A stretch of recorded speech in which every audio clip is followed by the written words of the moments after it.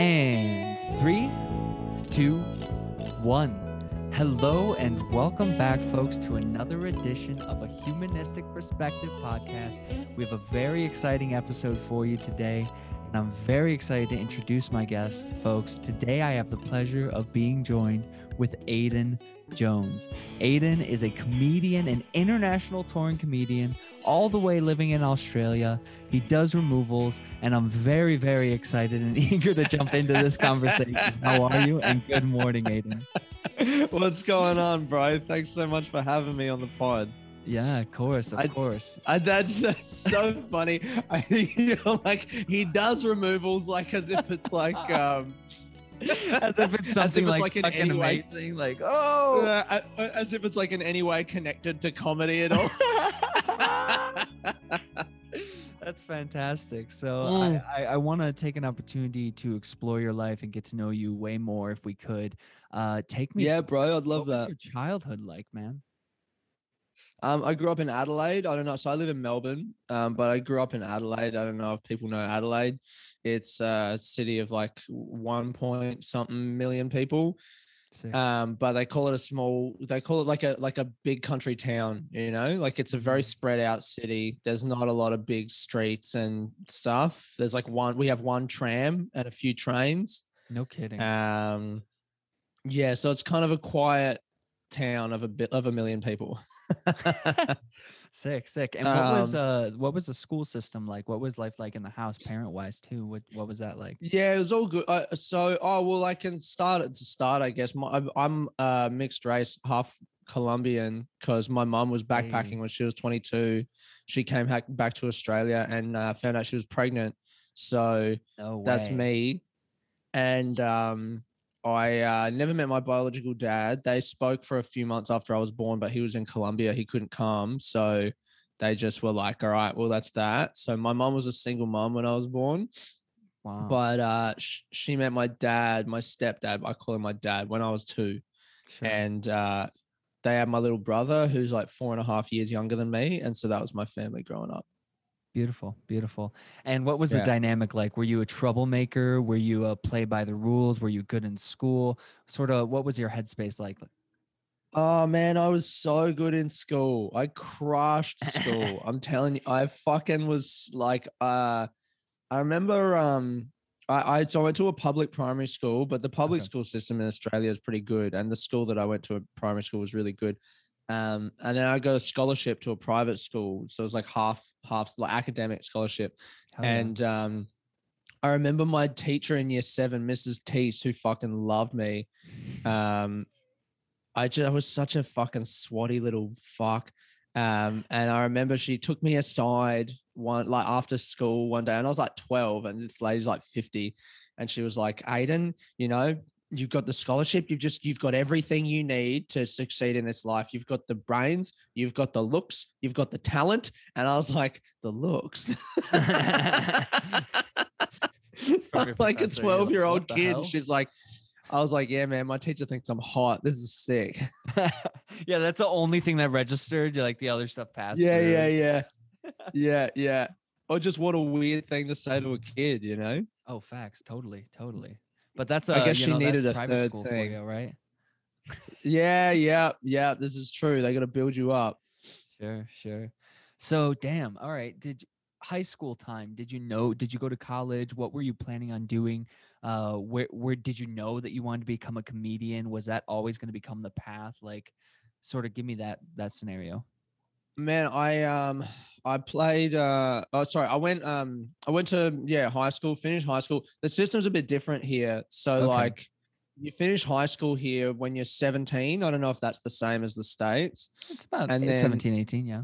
Yeah. And then but some people don't. Some people like drop out at 15 and then go get a trade. And so that's like your tradesman. And then after school though, you go to university. There's no college thing. It's just university. So you go straight to your bachelor. And if you don't go to university, that's not like I know in the States, if you don't go to college, that's like fucked, right? Yeah. Like it's pretty much status quo. If you don't know what you do, you're probably going to college.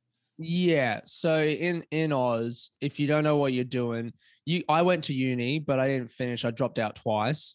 I started doing a Bachelor of Science of what I would tell people, high performance computational physics was the name of the course. Hell yes, bro. You're a No, physics man? dude, not hell yes, man. I was such a fucking arrogant little cunt. And I was just like, yeah, man. Like I just did that course so that I could tell people that I was doing that course. Oh, that's the worst reason to get into that. Of course, right? And I did 6 weeks and I dropped out. How many of your colleagues were taking Adderall just to finish their coursework? Yeah, totally, man. Well, I didn't meet anyone in the courses. Like I went to uni. I didn't do anything. I went there. I must have done like 2 or 3 weeks of lectures, but I spent most of my time at the bar. And I did psychology. So my courses in that were like physics, maths. I think I did logic and psychology. And I did psychology because there was heaps of girls in the class. And I spent the whole of my first month trying to get with this blonde girl called Hazel. And that didn't work out. And then after a while, I was like, all right, I think I'm going to drop out then. Hell yes. Yeah, no, you had better things to do. Why waste the time or the money? I don't know is university as expensive as college is here? It's not as expensive, but also you get a loan from the government and you don't have to pay it back until you start earning whatever amount of money, which I do not earn. So I haven't paid my loan back. And so wait, you're telling me like if there's some people right now who could be chilling in their like mid to late 30s and like still maybe aren't making the like income amount that you need to and don't have to pay it? Yeah, legit. I think it's That's so my wild. loan, I think it's called a HEX debt. I don't know what that stands for, but it's mine's like 12 grand, which is pretty low. You can have up to 100 grand. So that's like a doctor or something. Yeah. Well, I think that's just as much as you're allowed before the government caps it, you know? But yeah, mine's at 12 grand and I think I need to earn like 50 grand taxable a year before I pay that back, which is, you know, I think last year I cleared like 40 something. So maybe I'll have to start paying it back next year. Sure. Yeah. But yeah, around it's pretty calm, man. Yeah. That's so cool. That's fascinating. What else? Like, do kangaroos, are they everywhere? Is that like a raccoon here? Do people hit them like they're bugs or something? Man, it's funny. People ask that question, and normally, like, especially British people often ask, like, "What is there like spiders? Do you get like snakes in your ass?" And I'm like, man, I live in a fucking city. Do you know what I mean? Like, yeah. You're like, I see the same fucking Ubers you see in your city. Yeah, but actually, last week I saw on Instagram footage of a fucking kangaroo hopping down someone's street. So, are they maybe vicious? not? Maybe I don't know what I'm talking about. Damn. Are they vicious creatures? Like, do you have to watch out for them? No, they're pretty chill.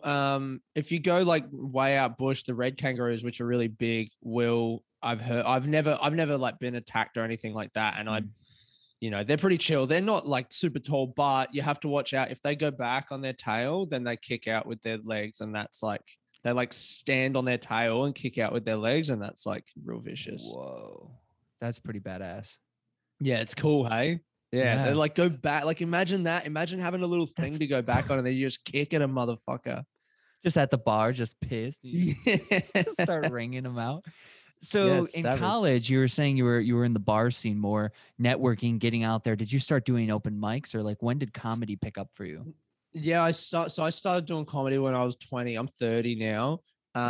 So I do in school I played piano and I thought I was going to be a musician. And I went to audition for the conservatory in Adelaide for like classical piano, but I'd been to schoolies the week before and I was still, you know, kind of cooked from that. And I didn't learn the Bach piece that I needed to learn. So I flunked the audition. And then I just, you know, kind of lost like my track with piano and spent a few years. Like I dropped out of uni. I worked in a nightclub for like 18 months and like did a bunch of drugs, and all my friends were like, you know, those people, just dealers and DJs and stuff. Yep. The people running the circuit. Yeah. We were just all running around, just, you know, fucking blowing all our money. What was the craziest substance you did during that time? I smoked a little bit of meth. Ketamine. I smoked a little bit of meth for like, hell yeah. Okay. A handful of times. I got fired from a job once for staying up for 4 days and then showing up to No the job. shit. I was looking at the clock on my phone and it said 7, and I was like, I think maybe I'd set the clock to AM instead of PM, but whatever. I showed up at 7 in the morning instead of 7 at night because I just had no concept of what time it was, and then I like knocked on the door and I was like, "There's no one in the pub. Like, what the fuck? How am I supposed to go to work?" And then I realized like it was morning. So yeah, that was I got pretty I was pretty fucked for a few years there, but yeah. then Bill Hicks.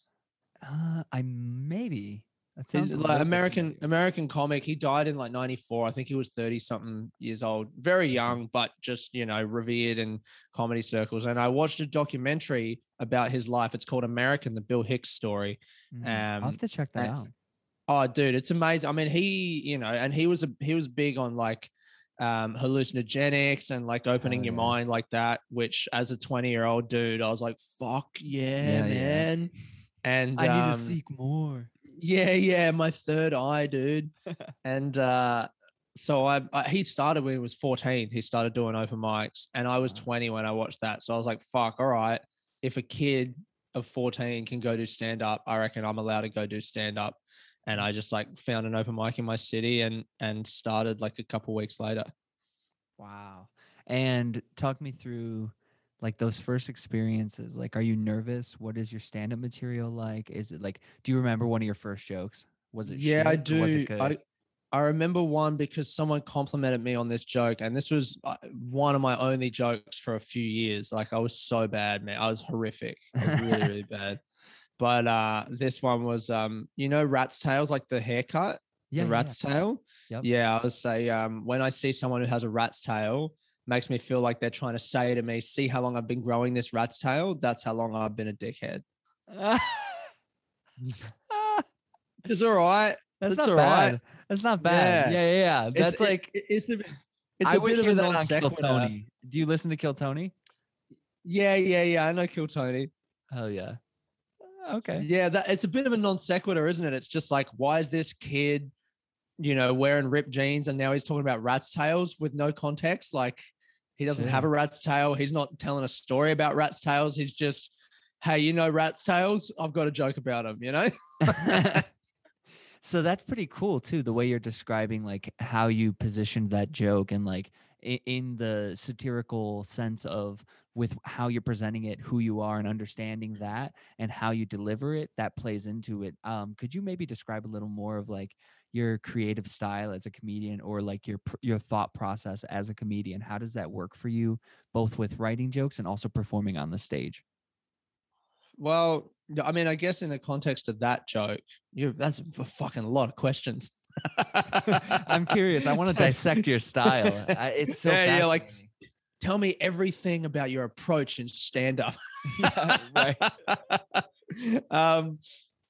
I guess with that joke, what I like, why I kind of think it's so funny now to think about that joke is that, it was just coming out of nowhere. And I think in stand-up, you need to have, it's like a conversation, right? I wouldn't just walk up to a person I've never met and go, hey, rat's tails? They'll be like, what? What are you talking about? Why are you saying that to me? So it's kind of like, you got to say hello.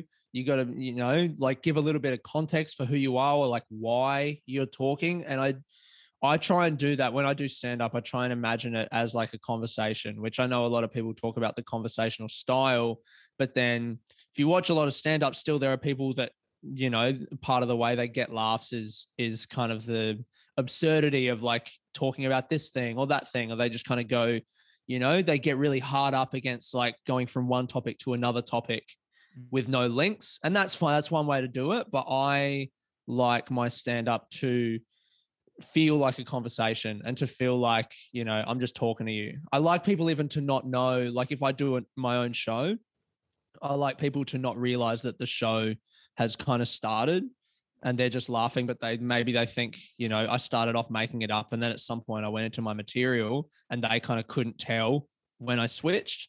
I like that. I don't know if that answers your question. Yeah, no, that's really, really cool. Yeah. It's It does, because it's how you're thinking about it, and that's literally what I wanted to get to, was how do you Yeah. process it to that's so cool. So do you write a lot? Do you sit down deliberately and write? Do you just sort Yeah. of come up with jokes like while you're out and about, or like how you doing that with yourself getting through I it? sit down. The way that I come up with things that I want to talk about is I just have conversations with my friends and whoever in my life. And if I notice myself saying something a few times in the week, I'm like, all right, that's a good story, clearly, because I'm trying to tell it to a lot of people. So I Mm. should say that on stage. And then I'll sit down and I'll try and write some jokes to do with the story, and or like if I'll go on stage that night and just tell the story how I told it to my friend or something like that. I'm trying to get more comfortable writing from the stage. Like I'll write jokes on the page and sometimes they're good. But oftentimes I'll write the joke on the page, go on stage, and it doesn't work, but something else will happen that works. Or, I think for me, writing is not so much like I do sit with my book open every day, but the writing process isn't so much like, thinking of the idea and writing it down. It's just taking the time to think about comedy and my process and make sure that, like to reflect on it. Like if you don't do Yeah. that in the day, then by the time you get on stage, you're just saying what you said last night. So you got to take a bit of time to reflect on what you did last night and try and think about how you're going to approach it differently tonight. That's writing.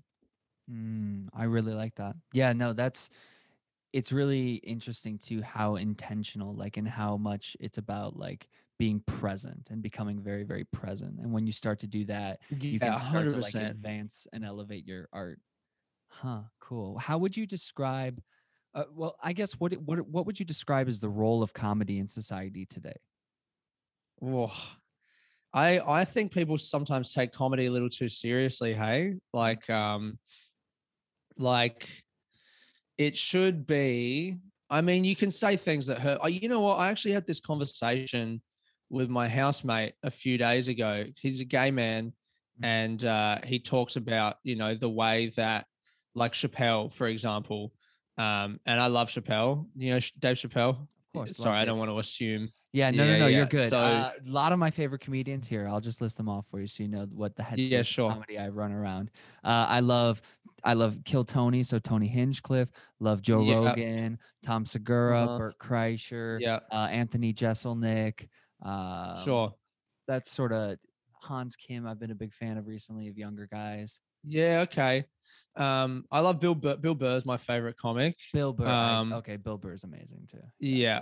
And then Chappelle, not so much Rogan. The podcast is okay when he has good guests. I don't love his stand up, although there was one bit on an album years ago, but whatever. Yeah. I hear you. But then I like, I love Stanhope. I like Stuart Lee. I don't know if you know Stuart Lee. He's a British guy. I'll have to check him Um, out. I I love Patrice. I love all those New York guys, Patrice and whatever. And Yep. then but I always loved, and this affects the way that I think about comedy. I always loved the kind of comedy that it feels robust. It feels like you could stand in the corner of a pub and just get everyone's attention and say that stuff. And I don't so much want to be the kind of comic that it's like theatrical, you have to be like, shush, shush, shush, everyone shush. Okay, we're going to do it now. Like, shut up, shut up. Like, I don't like that. You should just be able to fucking do it, Yeah. which I think plays into why I like the kind of conversational style. I'm sorry, I forgot what the fucking question was going to be though. No, no, no, no. That was a perfect circle we were running around. Yeah, I know. I jumped off of it when we were talking about comedic inspirations. Yeah, yeah. What for you? How was running the scene? How is the Oh, Aussie scene for comedy? it's great, man. I do. I guess it's just easy to think about it in number of gigs. There's not as many gigs as I get really jealous of like New York comics, man. I would love to live in New York. I lived in London for a couple years. They got a great scene there, but I'm sure it's still got nothing on New York. But in Melbourne, you can do like 10 gigs a week. There's a lot of bar shows. Some of the bar shows are really good. Some of them are open mics and there's like signups and stuff. You're mostly doing 5 to 10 minutes at those shows. And then like in Australia, like my kind of year consists of Perth Fringe in January, Adelaide Fringe in Feb, and then Melbourne Comedy Festival is like March, April. all up, that's probably 8 weeks of me doing my solo show 5-6 nights a week, which is an hour. And then outside of that, there's like Brisbane's got a good club. Perth has a good club outside of the festival. Sydney's got a few good clubs. Melbourne's got some clubs. So yeah, that's normally like, to do all of those, that's probably like 6 months of work for me for the year. And then pre-COVID, I was like, there's like some touring you can do in Asia. I'll do the Edinburgh Fringe. I'll do some clubs in the UK and through Europe and stuff like that. So yeah, the scene in Australia is really good, man. The comics are really good. I guess we get a little bit, talking to someone from America, I want to be like, it's fucking as good, but no one's on the level of like a Burr or a Chappelle.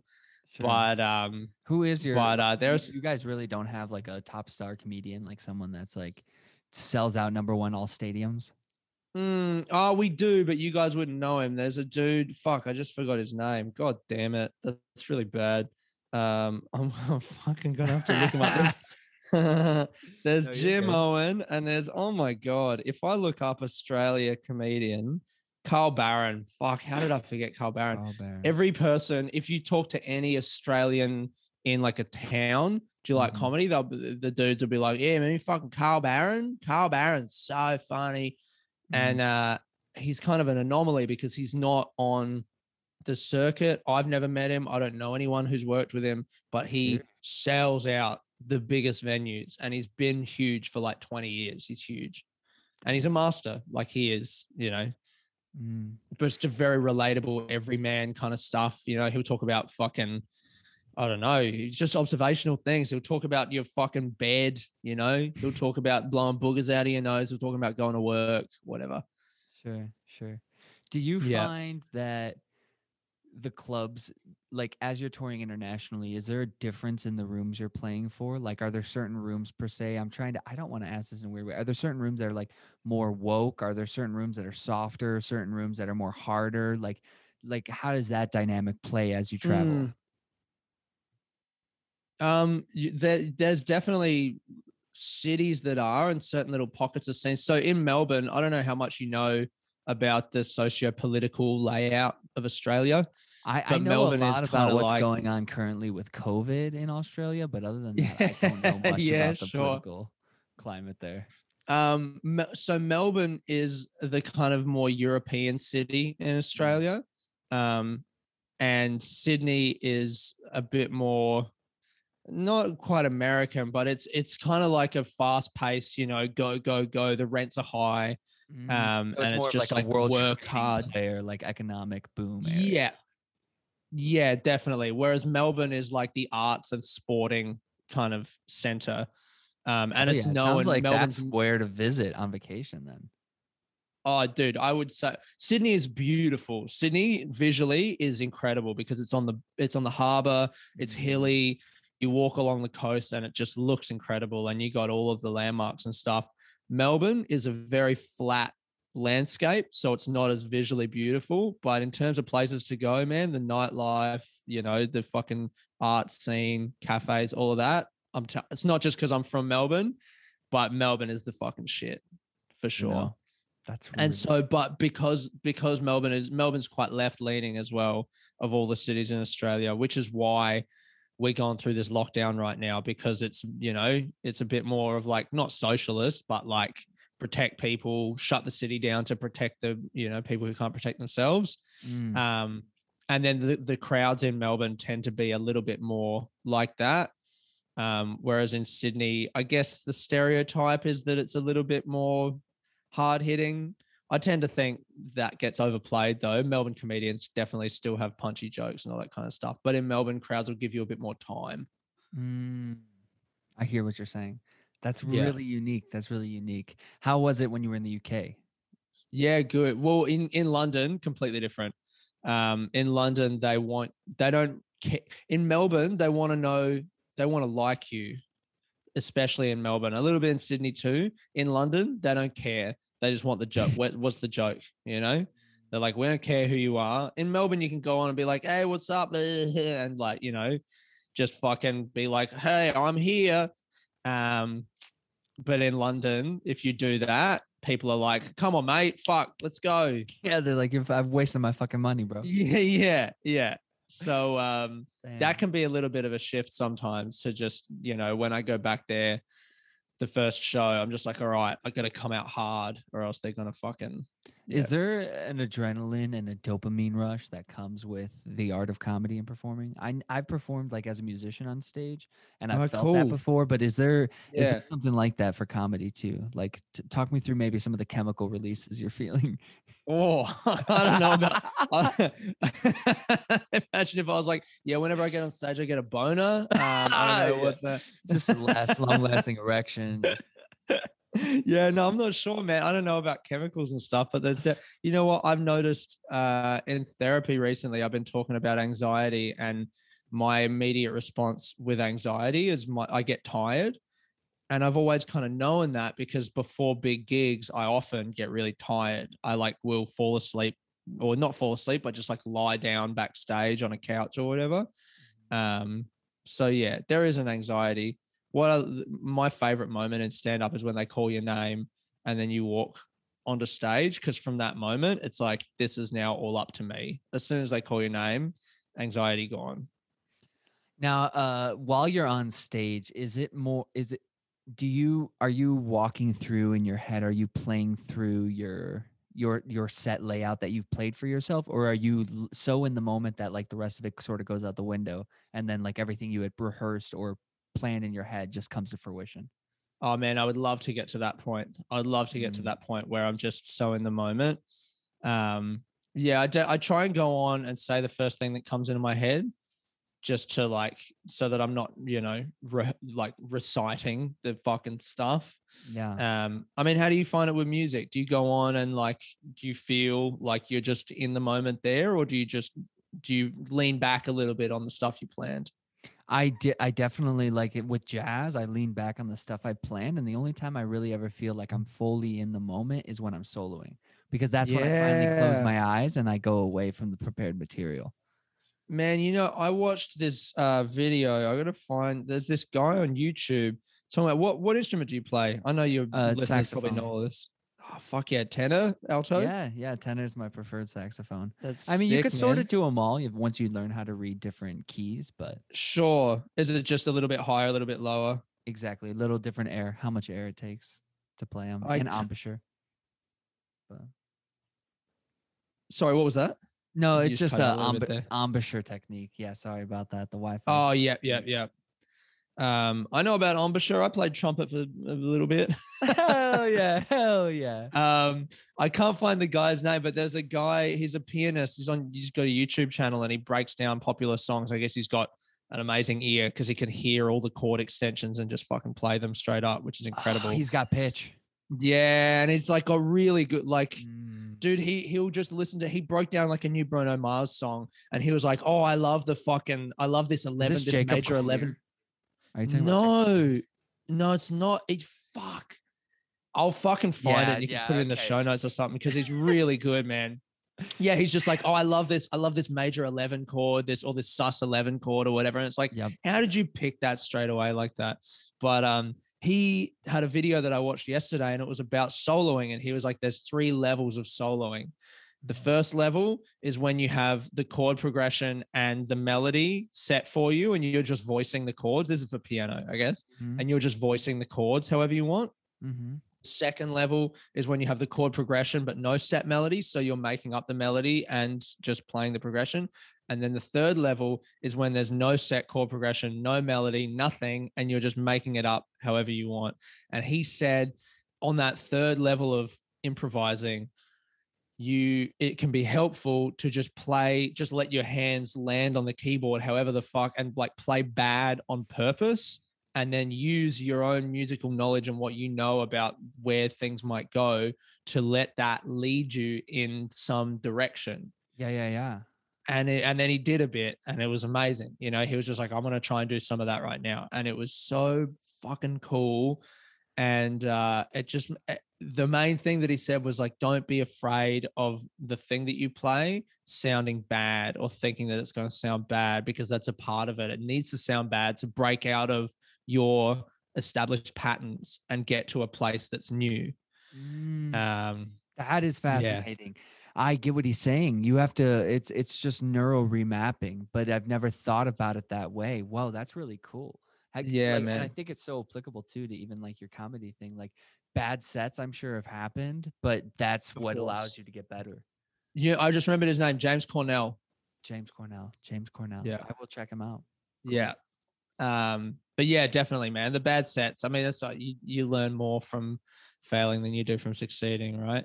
And Mm. at the time, you don't realize that it's going to be bad. It's not like I'm trying to be bad on purpose. I don't have the fucking balls to do that. But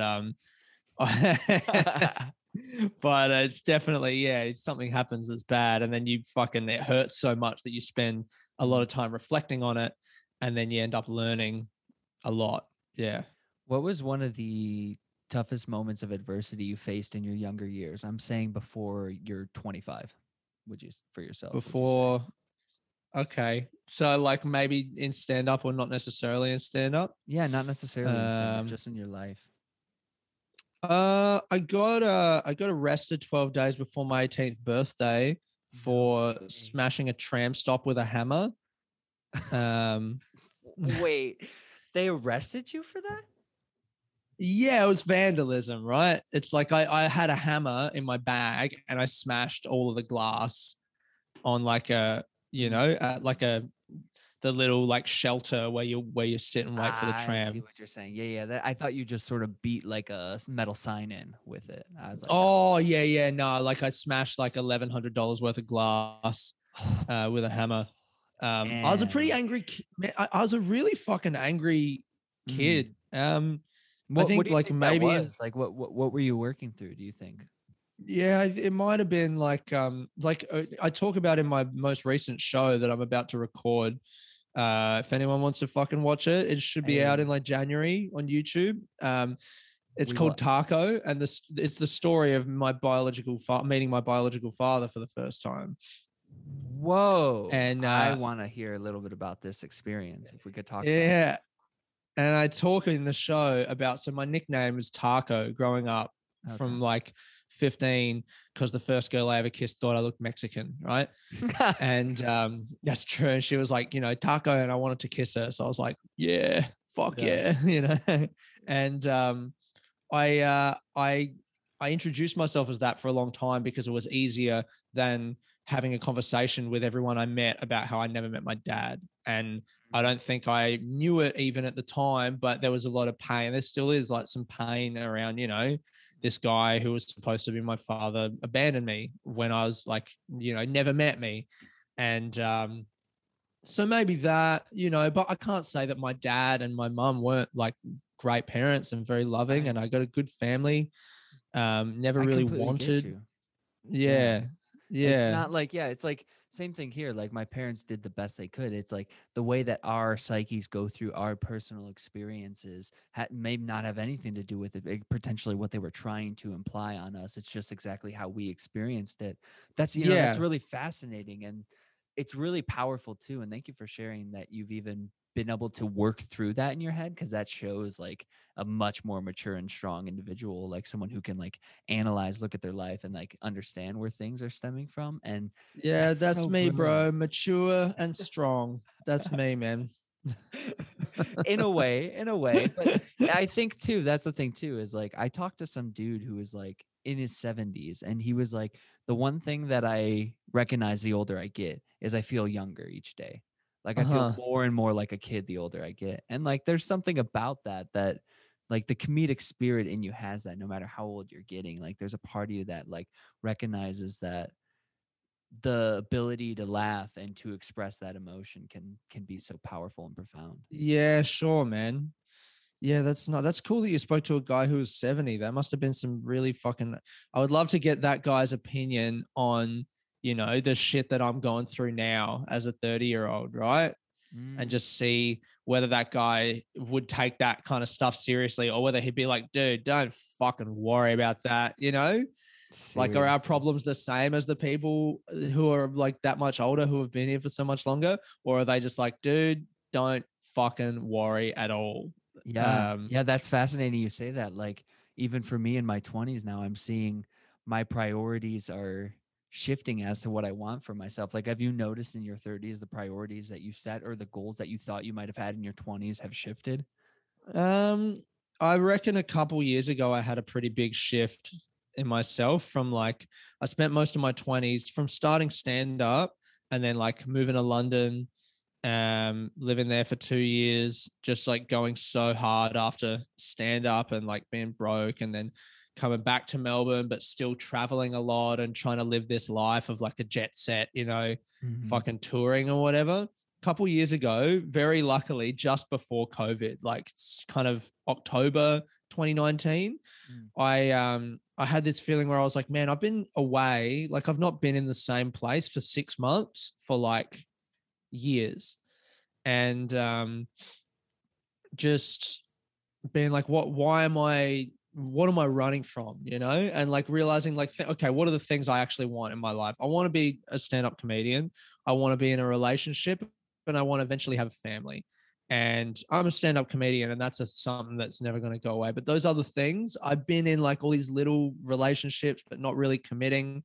And every time I would meet someone who I liked, I was always going somewhere else already. And I kind of was like, you know what? Why don't I just stop trying to jump around to all these different places and try and land in one place and be in that place and commit to it? And that's, I mean, I've kind of always known that that's Melbourne, like this is my city. And so I kind of made a conscious decision to like decide to live in Melbourne, still tour, but when I tour, I'm just going away to do the shows and then coming back. I'm not going away to do the shows and then stay away for months. I'm just doing the shows for work and I'm coming back home.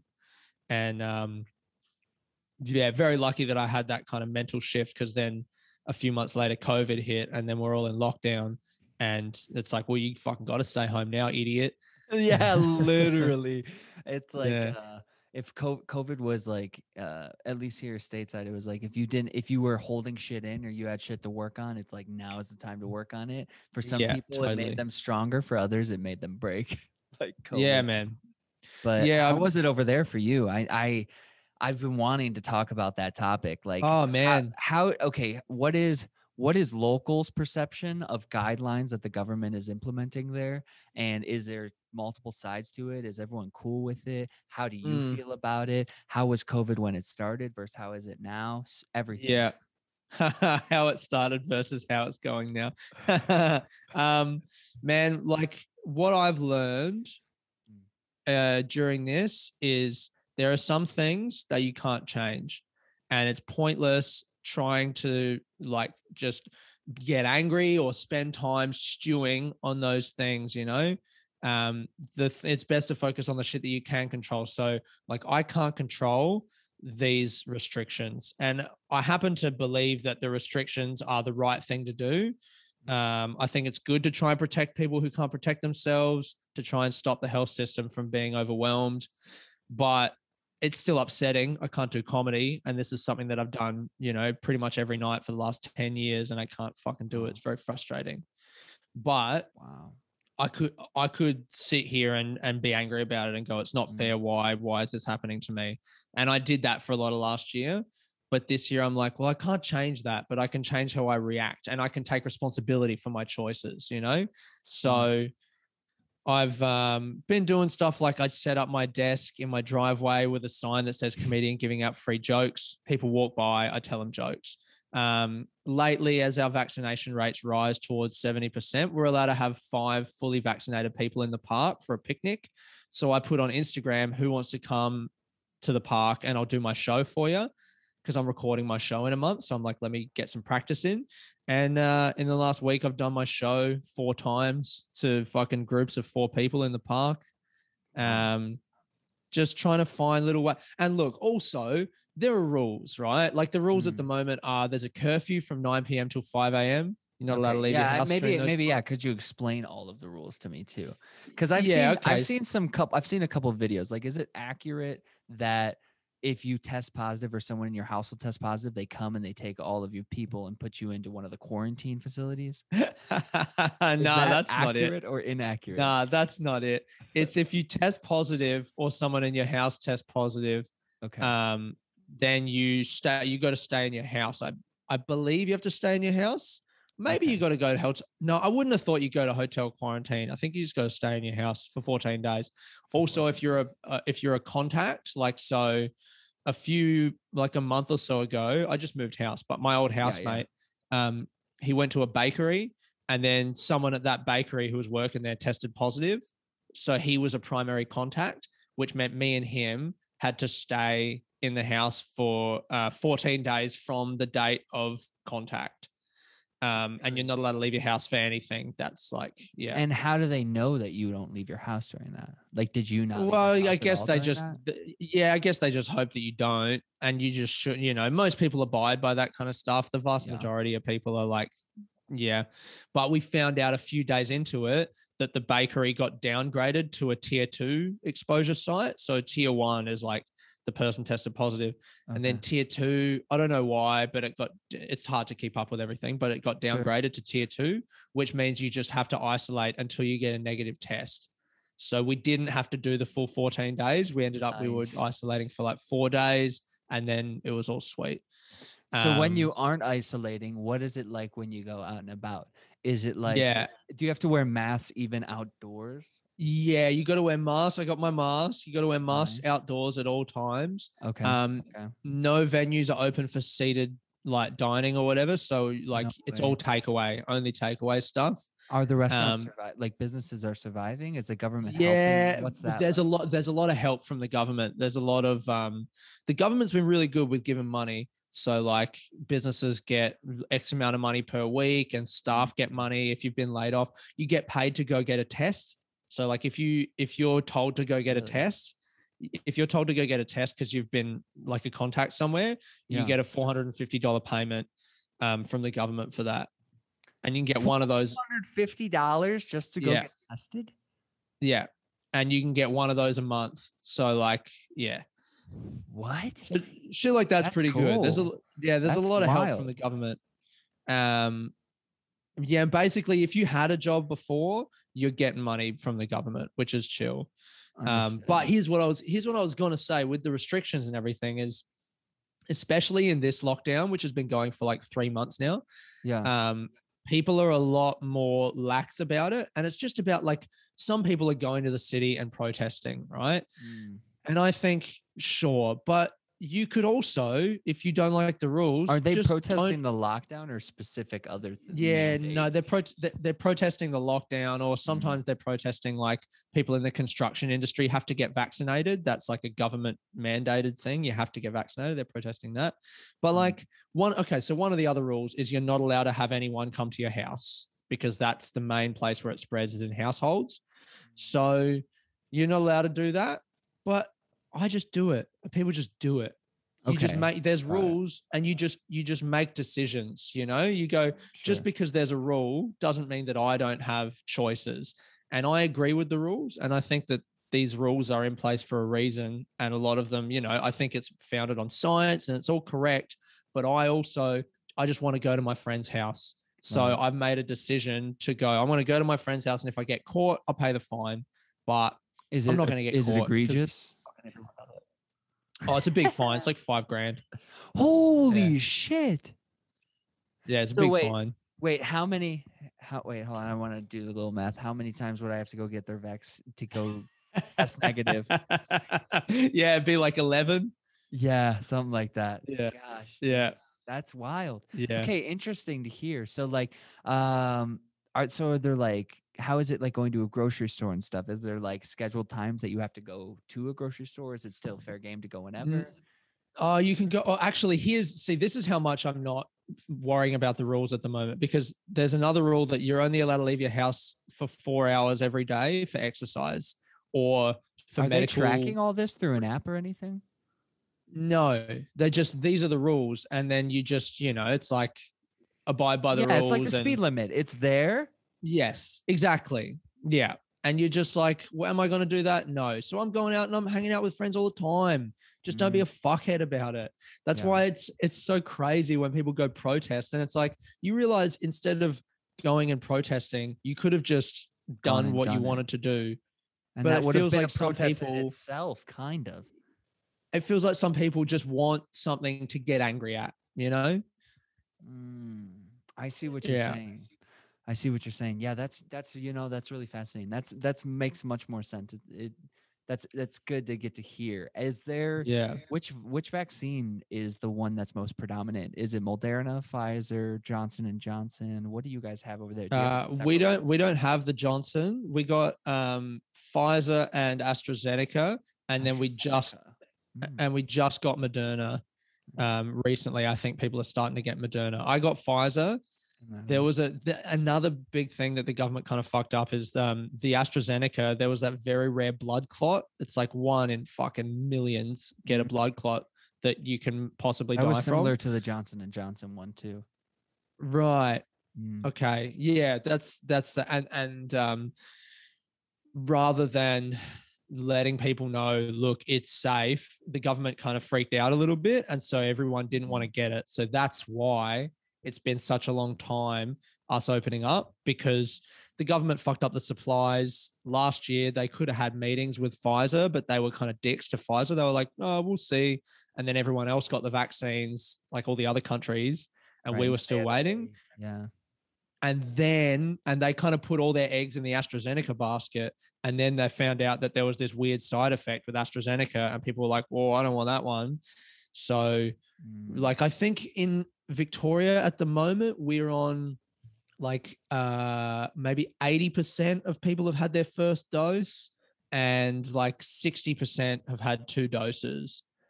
And it's been rising really quickly the last few weeks. Once we get to 70% double dose, the lockdown will lift, which is in like 2.5 weeks at this point. Okay. What was this thing I was seeing about camps being built, like quarantine facilities? What is that? Oh, they want to build quarantine facilities for incoming travelers. I don't know how useful that's going to be now, man. Like, I guess that's good. I guess it's a kind of cool thing to have if this kind of thing happens again. But for fucking COVID, it's like everyone's just going to have it at some point. It's going to be in the community, and we're just going to have to fucking move. Like, I got friends in the UK who, they've had COVID. People fucking get it, but you're vaccinated and it's just chill. Yep. We can't keep the genie in the bottle forever. At some point, you just got to let it out and know that it's going to be out there. It's going to be like the common flu, that's happened the year before this too, Yeah. Get through it anyways. Yeah. And I mean, obviously, like it's a bit more intense than the common flu, but also as it mutates, True. it loses how strong it is, Yeah. Yeah. It's fascinating. What is your guys's like trajectory before you're back open, or like when do you think you'll be doing live comedy again? 2.5 weeks. It should be October 26th. Wow. Okay. Yeah. October 26th. As soon as we reopen, it's like, if you're fully vaccinated, you can do a bunch of stuff. There's just density limits. And then when we get to 80%, which is like a couple of weeks after that, it really opens up again. And that's when I'm shooting my special, 12th of November. So, are you working? Yeah, I'm fucking hyped. You're doing it independently, fully? No, yeah, there's a studio in Melbourne called Stupid Old Studios, and they film a lot of comedy. They're kind of in the community. They've filmed a few other guys' specials who I know. And so I've never done this before. This is my first time filming anything. Congrats. It was $5,500 out of my own money. And it's fucking happen. It's in a studio. There'll be it's like 50 people in the audience. Okay. And it'll be an album and like album and video as well. And so is this going to go, what platforms are you going to distribute through? I'll chuck it up on YouTube, and I'll put it on Spotify as well. Perfect. I'm stoked for you, man. How long are you doing it? How long of a special? It'll be an hour, or 50 minutes, What's the name of it Taco, right? You said or something? Yeah, it's Taco. Yeah. Yes. Man, I've been watching a lot of do you know Mark Normand? Yes, I do know Mark Normand. Yeah, like Mark, like Park Norman, those videos he was doing when lockdown was on in New York. And then Sam Morril did this fucking rooftop special recently. And he did a documentary about New York's clubs opening back up, which was sick. And And I really loved on his rooftop special, there's a lot of drone footage. So you can see the New York skyline and it's flying around, and then it kind of comes in and he's like on the rooftop telling jokes. There's also another guy called Rory Scovel who did a special. He did 5 nights fully improvised at this weird theater in Atlanta that the guy basically stole an abandoned building from, like, it was just abandoned, and he built a theater inside it and started running shows. And Rory Scovel did like a special of fully improvised sets in there. I've just been watching. There's a lot of, it feels like there's a lot of comics So lately. badass. And they're putting out stuff that it's like, it's the show, but it's also, there's like an autobiographical element to it, or like an element of like telling the story of making the thing, or just their process as an artist. And I really like that. So I've been working with a videographer to try and put out some videos in that kind of, you know, like I did a video of me doing jokes in my driveway. I did another one that we're working on at the moment of, I took my desk to the park and set up, you know, the comedian telling jokes, but I was in the park, which is like packed full of people at the moment. And I was expecting people to come up and ask for jokes, but it's a different environment in the park. There's a lot of people around. Maybe people were nervous. So instead of normal people coming up, I just got kids. Just kids were coming up to me asking for jokes. And I'm not a kids comedian. So the like video is me trying to fucking deal with that, which was kind of fun. And then on Saturday, I did 2 shows in the park of my hour, and we filmed that as well. So yeah, we're trying to come out with some other videos. There's the special, but then there's also this other stuff that's just like, yeah, you're trying to figure out how to do this content stream. I like it. Yeah, well, yeah, trying. Yeah, building the brand. I like that. So would you say your following currently is heavily in Australia and then breaches into other markets? Yeah, no, my following at the moment is mostly around the festivals that I do. Perth Fringe, Adelaide Fringe, Melbourne Comedy Festival, Edinburgh Fringe, a little bit of like people in Europe and stuff, but it's still. Have you gotten out to America? I've never been to America. I would love to go to America. Fuck, you have to come out here and do the comedy scene. Yeah, man. I would fucking love to be to go to New York, man. It's like a dream. And I just, I guess I've never really put some serious effort into doing it. I moved to London when I was 23, and I realized when I got there that I actually just wanted to move to New York. Do you know what I mean? You're like, maybe this will be a fever dream of New York. Yeah. And London is like its own thing, and it's like an amazing city in its own right. But it's just, I was walking around London and like, I was like, why aren't these buildings tall like I imagined they would be, you know? What was life like there? What did you get up to in London? Anything interesting happen? Yeah, man. I wrote a show about, I lived with a guy in London who was a con man. So I lived in this flat. He moved in, and then he started working for the agency who let the flat. And he told everyone who moved in that he was the owner, and he told the agency that no one lived there. So he just got all of the money from that. And I wrote a blog about him every week in secret, put it on Facebook. And then I was working at a cafe, and I would like give the blog out to people coming into the cafe, and I would do shows and just like give the audience, you know, things. So people were reading it. And then around Christmas time, the guy got arrested and like disappeared, and he stole like £1,000 off of this fucking one chick and just kind of fled. Did he ever rob you? No, he never did. It was just weird. I'll send you the blog if you want to know the full story. It was like, I knew what he was doing, and he was kind of charismatic. So I was like, oh, it's okay. Like, he's not stealing from them. He's just stealing from the agency. So I kind of let it slide. But I probably should have said something, but I was like, you know, too caught up in my own life to be like getting involved with that. So I just wrote a blog instead. oh my God. Yeah. You're like, I'm just going to observe this. And yeah, I was just like doing some fly on the wall shit. Did the blog go well? Did it hit well?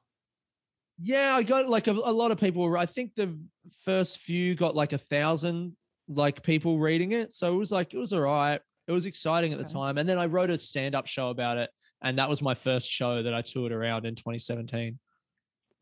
Okay, hell yeah. Your first show in 2017. Yeah. Wow. Yeah. So I wanted to go Yeah, I did like back the to- Edinburgh Fringe and stuff. Sure. Yeah. And what is your Yeah. favorite festival of those? You were talking about the Melbourne one, the Edinburgh Fringe, some of those Yeah, other ones. Edinburgh's the best. Edinburgh's the Yeah. best. Edinburgh's incredible. It's amazing. If I think everyone should go there one time in their life, it's just the most incredible thing. It's a city.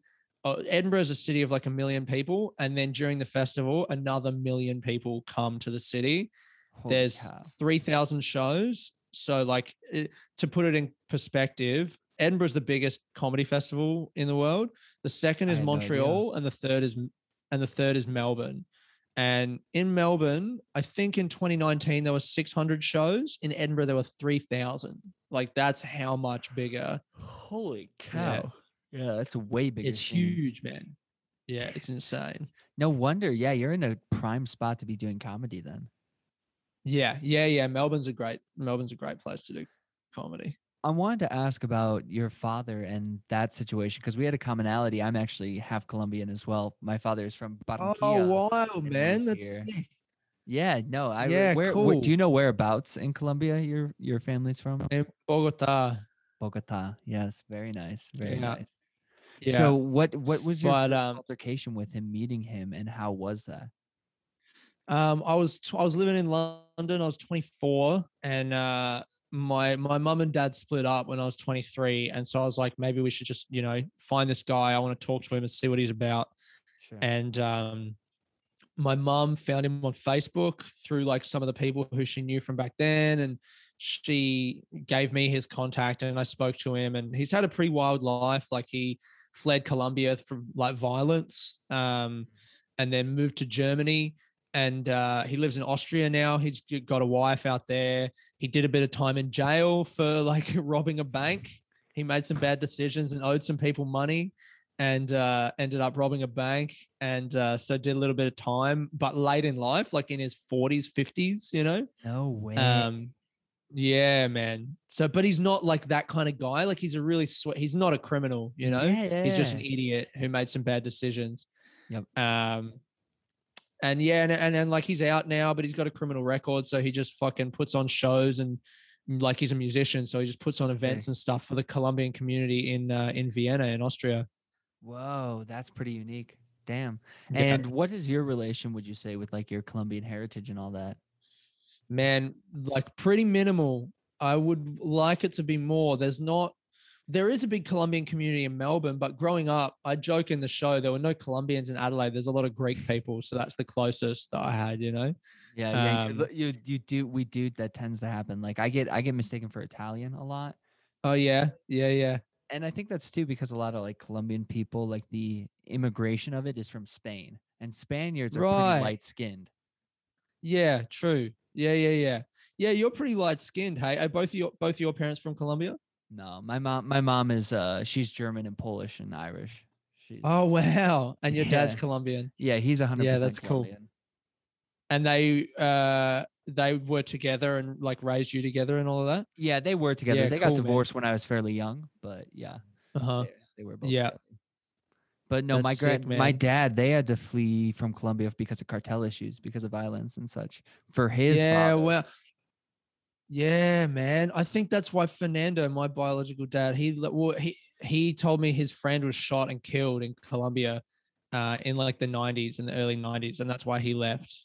Yeah, that makes sense. No, literally, it was happening like crazy, which is like wild. Yeah. How about on your mom's side? Man. Do you know your heritage there? Yeah, very like that. Our family on that side has been in Australia for like over 100 years. I think they came from Cornwall in the UK in like the 1880s, 1890s. Nice. And when I was living over there, my mom loves family history. So she's like writing this book of our family history. And we went to some churches and pubs that our family was like connected with 150 years ago. So that was pretty cool. Yeah. Damn. And what was the vibe? Did you meet any cool business owners at those pubs or anything?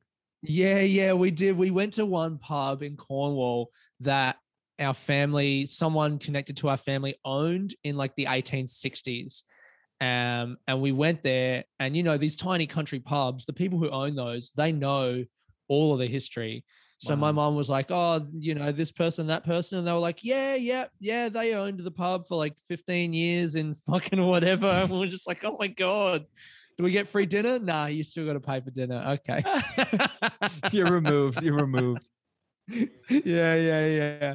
That's fascinating. But yeah, we went and saw some graves of some people from the family like 150 years ago. So that was cool, man. Very cool. What a cool experience. It seems like you've done a fair bit of traveling, which has been amazing. Yeah, but a lot of running. I've done a lot of running, man. A lot of running. And so I wanted to ask, you did mention that you now feel like you're founding, you've set up and established a home for yourself. What do you define as home? Like, what's your personal definition of home? That's a good question, man. I guess it's somewhere to come back to, isn't it? Somewhere where I'm just like, wherever I'm at, that's where I'm going back to. That's kind of where my head and my heart is at. Yeah, and just trying to be, I don't know if you can see my room, but trying to tee up my space to be a little bit more, like somewhere that I'm proud of. You've got the vibes going on. I love all the plants. Are those live plants? Yeah, man. I learned a lot about gardening. Yeah, they're real plants. Yeah. Good. I learned a lot about gardening in the last lockdown, and I had a friend. This was a huge moment for me. I had a friend a couple years ago who was my old housemate's girlfriend, right? And we all went out of a night out, and we came home, and it was like 2 a.m, and she's a friend of mine from from UK and stuff, so she knows me. And she went into my room and she sat down on the floor, and she was just like, Aidan, come in here, man. Look, sit down with me. Now look around at your room. And at this point, this was kind of when I was making this big decision of like, where am I going to stay? And she was like, what do you see on the walls? And I had nothing on my walls. I had no plants. I just had a bed and a dresser and fucking nothing. Mm-hmm. She was like, dude, if I lived in this room, I would be depressed. Why don't you've done so much traveling, you've been to so many places, you've met so many people, and you live in a fucking this room with just nothing. What are you doing? Like, you put stuff on the walls. You should just put pictures of where you've been or something, just to be like, this is my thing. And it really like affected me, because it's like your room where you sleep, that's a reflection of your inner self and your inner life, and if you don't have a room that is a nice space to be in, what does that say about how you feel about yourself? So 100%. Yeah. Wow. That's a really valid point. It's crazy once we start to be in tune, how much our surroundings, and we start to listen to ourselves, how much of being aware can tell us exactly what we're experiencing without us even knowing it. Yeah, totally. That was and just putting work into the space that you live in. And like, I like, working in the garden as well. It just feels like putting work into yourself. It's like every time I go out into the garden and water my plants, it's like I'm saying to myself, I'm staying here. I'm committing to this place. I'm not trying to get somewhere else.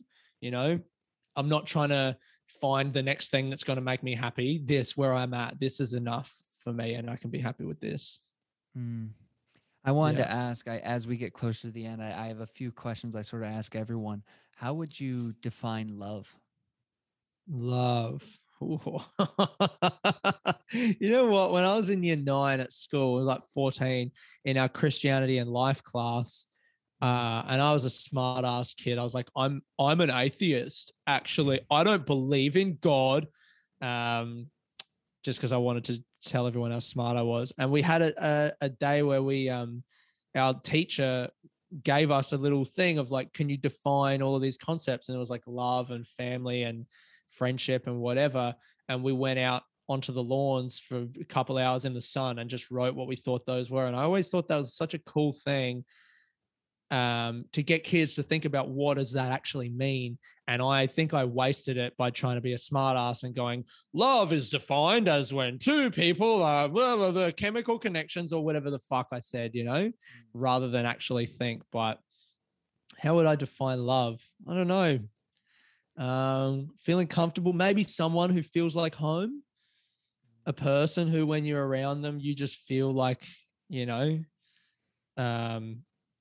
comfortable and like able to be yourself. Like, you don't need to be anyone else. Like, you don't need to change or whatever. I like that. Yeah. That's a good answer. No one said that yet. Something that feels like home or something. I like that. I like that because that does, when you think about that, it does elicit all of the emotions and the feelings that you would want out of love, which I like. Yeah. Mm. Yeah. Yeah. What do people normally say? What kind of stuff do people say? Everyone's given such varied answers. I don't know. Some people have been like, you can't define love. It's something that's larger than humans. Some people have gone the more route that you were talking about with like, oh, it's a chemical experience in which Yeah. Yeah. these Yeah. things are but again, I think love is vague. It's too hard to try and overemphasize what love is or try and over explain it, but it's sort of what you said. It's like love is kind of connection, in my opinion, because even when Mm-hmm. you're mad at someone, in a regard you're connecting, and in a regard that does stem from love. So I don't know, Yeah, that's maybe it's true. something from that, something from there. But That's it, isn't it? Like when you're mad at someone, it's almost like you're just upset that they're not being who you wanted them or hoped them or thought that they might be. precisely. Um, which is, I mean, in a way, that's kind of not love because you're not loving them. You're loving the idea that you had of them. But there's some Mhm. sort of like positive thing behind that. Yeah, that's unique, interesting. I wanted to ask too, what do you define as the meaning of life? Fuck. Man, I think to just fucking try and be happy, have fun. Have fun. That's a good one. Mhm. To try and have fun and follow the things that you enjoy and not fucking do stuff so that you can get something in the future. What a nightmare of a fucking way to live, you know? Yeah. I don't, I just, I've always tried to go towards the things that I like. I like doing comedy, and the moment when they call my name and I walk on stage, that's the best moment in my life. So I want to do that as much as I can, and then be around people that, make me feel good, that I can laugh, do stuff that makes me feel good, that makes me happy. Yeah. I don't know. That sounds really vague. No, I like You that. I get, like everyone that. has that little, everyone's got a little thing inside them, the voice, right? That kind of, what you want to do. Listen to the voice and just go and do that stuff, and don't try and do the other fucking bullshit, spending money and for all the fucking bullshit that it doesn't make you happy. It doesn't. Stop lying to yourself. 100%. Yeah. Yes. Yeah. I agree with that too. It's like one thing that I try and do, especially because we have technology, is like detox from it to try and get back to like simplicity, because there's so much beauty in in simplicity. And like I find any state of meditativeness, like I even think for you, for like potentially performing on stage and doing comedy, for me, like reading books is like a completely meditative state. And once you're locked in, you're in it. Like I think as long as Yeah. we as humans find more activities that bring that out in us, that we will have a better connection with everything we're doing and how we're living. Yeah, that's a good one, actually. Doing stuff that brings you into the moment. Yeah. Very Because precise. that's what comedy and being with people have in common for me. It's something, it's just a thing that brings you into the moment, that stops you thinking about the future or worrying about the past. Yeah. I have one final Just question live, for you. bro. Hell yes. What a good sentiment. If you had one piece of advice that you had to share for anyone who's listening to this, what would that piece of advice be? Don't be a fuckhead. No, Elaborate. What I does don't that know. mean? I don't know, man. One piece of advice, just fucking, I guess the stuff that I said before, find the things like, when I was a kid doing drugs and smashing tram stops. I had a moment with a friend when I was 19, and we were sitting in his shed at his mum's house where we used to smoke weed and drink goon. And goon is what we call wine that comes in a box in Oh, Australia. okay. That shitty Oh, wine. I'm stealing that. Oh, do you know this saying? Brew. It's South African. I don't know if you get you Brew. brew. BRU. Brew. Brew. Oh, what's that? Brew is like someone who's more than it's like your best friend. It's like someone you have a deep kingship with. Oh, that's They probably are like your brew. bruh. Yeah, That's it's like probably like bruh. bro. Yeah, yeah, Yeah, yeah, yeah, yeah. but it's a Yeah, no, South I don't African know slang. that. Goon. No, That's I'm badass not though. I'm not across the Safa slang, but yeah, goon, man. That's like box wine. Right. So yeah, we used to drink goon and smoke weed in my mate's shed or at his mum's house. And I remember we were both sitting there knowing that what we were doing isn't what we wanted to do forever. But we were like, what do you do if you're not doing this? Like, if we just didn't smoke weed and drink goon, what would we do? What do people do all day? And that moment was like, I guess for me, not doing that stuff was finding stuff that I cared about more. It's not that you like have to say to yourself, okay, I'm going to stop taking drugs. Because if you're going to stop taking drugs, well, what are you going to replace? You can't just not do it. You need to have something that you care about more than that thing. And so for me, the start of me finding a path that I was happy with was finding something that I cared about more than taking drugs, which was stand up. So if I got a gig that night, I want to do well, I want it to feel good. And the only way that's going to happen is if I didn't get fucked up the night before, you know? Smart. So I guess what I would say to anyone as advice is number one, probably don't listen to me. But number two, find something that you care about more than the self-destructive shit that you do and do that thing, you know? Hell yes. That's that's really wise. It's so simple, but it's so wise. And what a cool way to pull yourself out of that. Like, because a lot of people, like, once they find their thing to get them out of substances or whatever, but the fact that you like were able to change your whole mindset and be like, let me just find something that I care about even more than just wasting my time doing this, and that pulled you out of it. That is so, it's such a unique rewiring on that perception of the situation. So thank you for sharing that. Thank you, bro. Yeah. Appreciate that. We're getting to the end of our time here. I want to give you a chance before we finish up. First off, thank you so much for your time today, Aidan, and sharing this. And I can't wait for the opportunity, if I'm ever at your in Australia, or if you're here, to come see a comedy show of yours live. I would die thanks, for bro. that. That would be amazing. Chad, that'd be really cool, man. I would love to do that at some point. Hell yes. Do you want to plug? Where can people find you? What do you have going on? Yeah. Plug anything you want. I'm on Instagram, Aidan Jones Comedy, and my website, aidanjonescomedy.com. Follow me on those. And my special will be out, Taco, about me and my biological dad, will be out, I reckon, January, if I had to take a stab at it. Who knows with the way things are, but I reckon January. So suss those out, or go on, if you go on my Instagram, there's like my link tree. And on that, there's all my links for like YouTube, my podcast that I do every Tuesday called Sitting Under a Tree. There's a few videos on my YouTube right now, but yeah, if you had to go to one place, go to my Instagram, because everything else comes off of that. Perfect. Great.